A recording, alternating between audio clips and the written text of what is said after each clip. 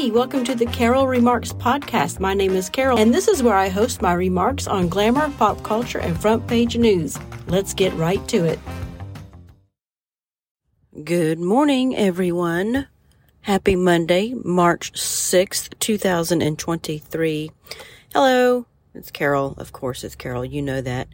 Part of one of my spaces where I host my not-so-polished remarks on glamour, pop culture, and front page news, my podcast.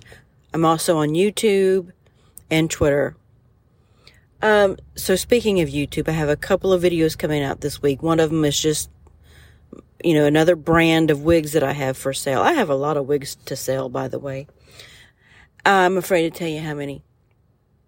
But anyway, the other video is about two stories that I found on the Christian Post. And I highly recommend you guys go subscribe to their newsletter, email, whatever.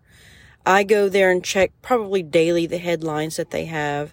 I think over there, because to me, I think over there they show or tell more of what's really happening. I say really happening, but I don't know, will you ever watch the mainstream news or listen to it? It's kind of tabloid-esque, or, like a scandal channel, even though all this stuff is really happening. I don't know, the Christian Post just seems more down to earth and real reporting than sensationalized, even though with what they're talking about is still crazy. For example, now this happened over in England. There is this reverend with the Church of England who was, I guess, a teacher at Trent, maybe not a teacher, but maybe he was on staff at this school called Trent College, which is in Nottingham. Now, Trent College is not a college like it is over here. Trent College is a day and boarding school for children ages 0 to 18. So it's like a private school. And he apparently was let go from Trent College back in 2019 because someone reported him to a government watchdog group because he was, teaching Christian values. Oh my goodness. Somebody reported him to a government watch. Apparently, this is what the story is. And so now the Church of England says he can't officiate or do anything within the Church of England anywhere. And I think he fought that. And then the employment tribunal denied his fight, but they're going to do it. They're going to try it again. They're going to try to appeal it again. But is that not crazy? And I think at this Trent College, they hired some LGBTQ charity thing called Educate and Celebrate, and its founder is called her name whatever is Ellie Barnes. And if you go over to the Trent College website, you will find down at the bottom their sex education policy or whatever. It is scary. Now you would think, "Ooh, I'm glad that's over there." Well, guess what? It's here too. It's here too, I'm sure. I'm tempted just to go look at a random school somewhere and see if they have anything like that on their website. I mean, they were proud of it. Teaching sex to ages 7 to 13. Stop it. Stop it. I'm all for small government. I don't like a bunch of laws and all this stuff. And when I say laws, I'm talking about every single type of, executive order, legislation. I mean, our government has become too big and rules over us. It's almost like a globalist ruling from, these days, it seems like. However, I think I could get behind a ban of teaching any kind of sex education in schools. Any sex education. Let that be done by the parents or, doctors, healthcare workers, whatever. Just not, I don't even know if I want doctors and healthcare workers doing it. Oh my gosh. Our world. And so the other The other story I have coming out on my YouTube channel is about a school in Arizona, an elementary school. I think it's Washington Elementary is the school district in Arizona. They have a board member. 3 of the board members are LGBTQ. And I think one of the pictures of this board member has cat ears on. So I don't know if she's identifying as a cat or a furry or what is going on, but that's the picture they used for her as a board member. And this school has decided not to renew a contract that they had with Arizona Christian University with their teacher-student program because they have biblical views, because they're Christians. And they said so in this article. We do not want them in our school systems because they are Christians and they're going to teach their values to our children. That's what they said. So, no more Christians, no more faith-based employment in that school system for Christians.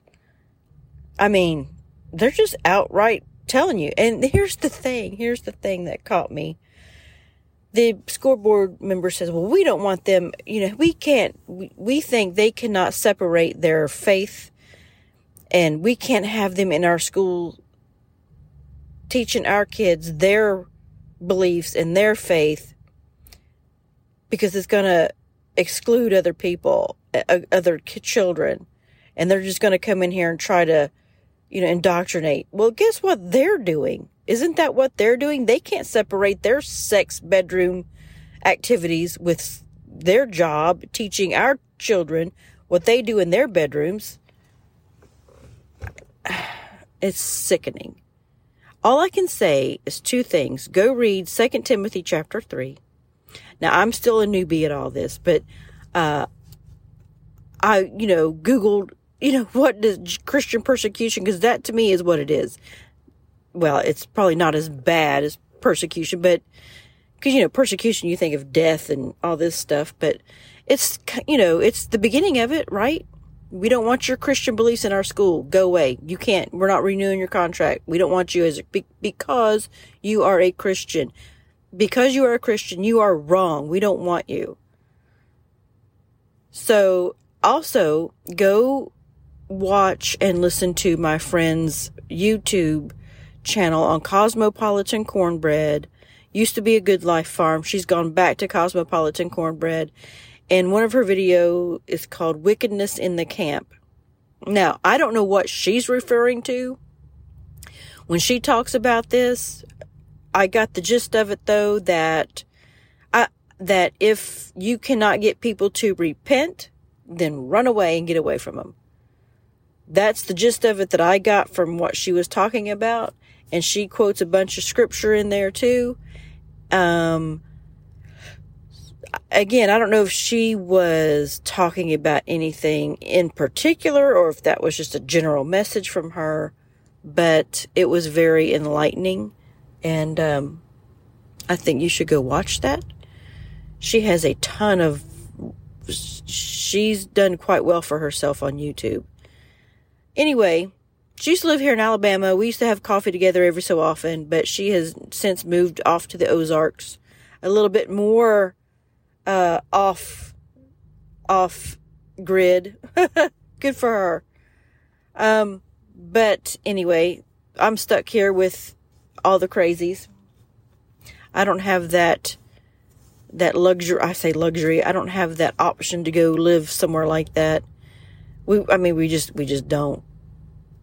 So anyway, whatever. What else was I gonna? Oh, I have finally, after almost a month, nearly a month, finally have a post up on the Victory Girls blog, and it's about Mary Williamson entering the race for presidential candidate for 2024. Finally, now when you read it, I hope you get the sense that I am just totally having fun with this. I'm not any kind of serious about this article. It was an easy, fun article to write. Those are the things I like to write about. I think that's probably why I have not written anything over there in such a long time, because everything is so urgent and serious and deep, and I can't wrap my brain. I can't. There's so many things going through my mind when I pick a topic. I can't focus it and focus on one particular thing about it. So I like the more easy, fluffy, fun, entertaining type articles. And that's just me. That's just my style. And that's okay, right? Anyway, I think that's it. We have a short week this week for me. We're doing some things later in the week, which is going to be fun. And, I guess, we had the baby on Saturday. Oh my gosh, he's getting so big, y'all. He's getting so big. I think he's just about getting ready to walk. I love him so much. I love him so much. Okay, I'm going to go. So you guys have a great, great Monday. Thanks for listening. What's that? Who pays your salary? What's that? Who pays? What's that? We're not a democracy!